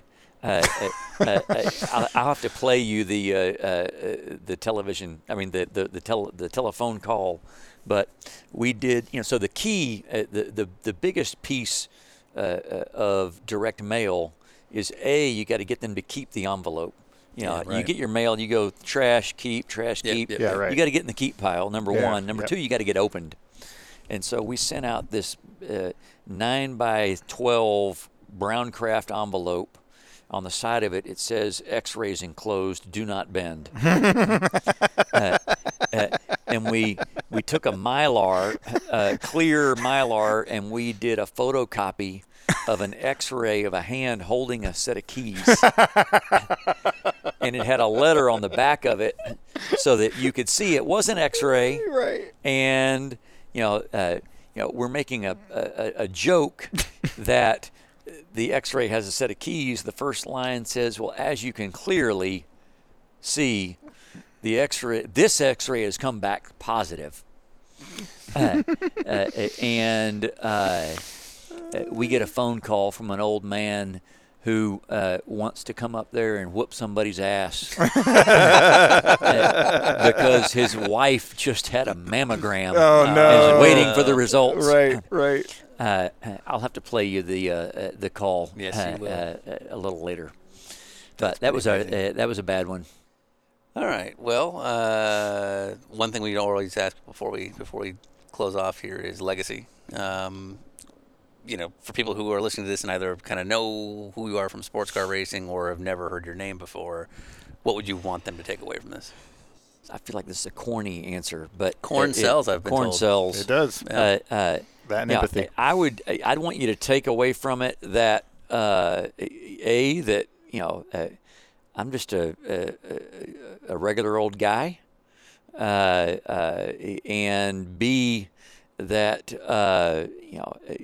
I'm in this because it's fun. I don't pretend that I am ever going to be a pro racer. I'm one of those guys that loves the term of an amateur driver or a gentleman driver or whatever. I don't give a shit about all that stuff. I mean, I don't make any qualms about the fact that I'm paying to be here. Yeah. I'm lucky as can be that I can afford to be here. I'm getting to do something that there are a bunch of people out there that wish they could do it. And I think it's awesome. Well, I'd say on that note, Continental's got the check. Meow, meow.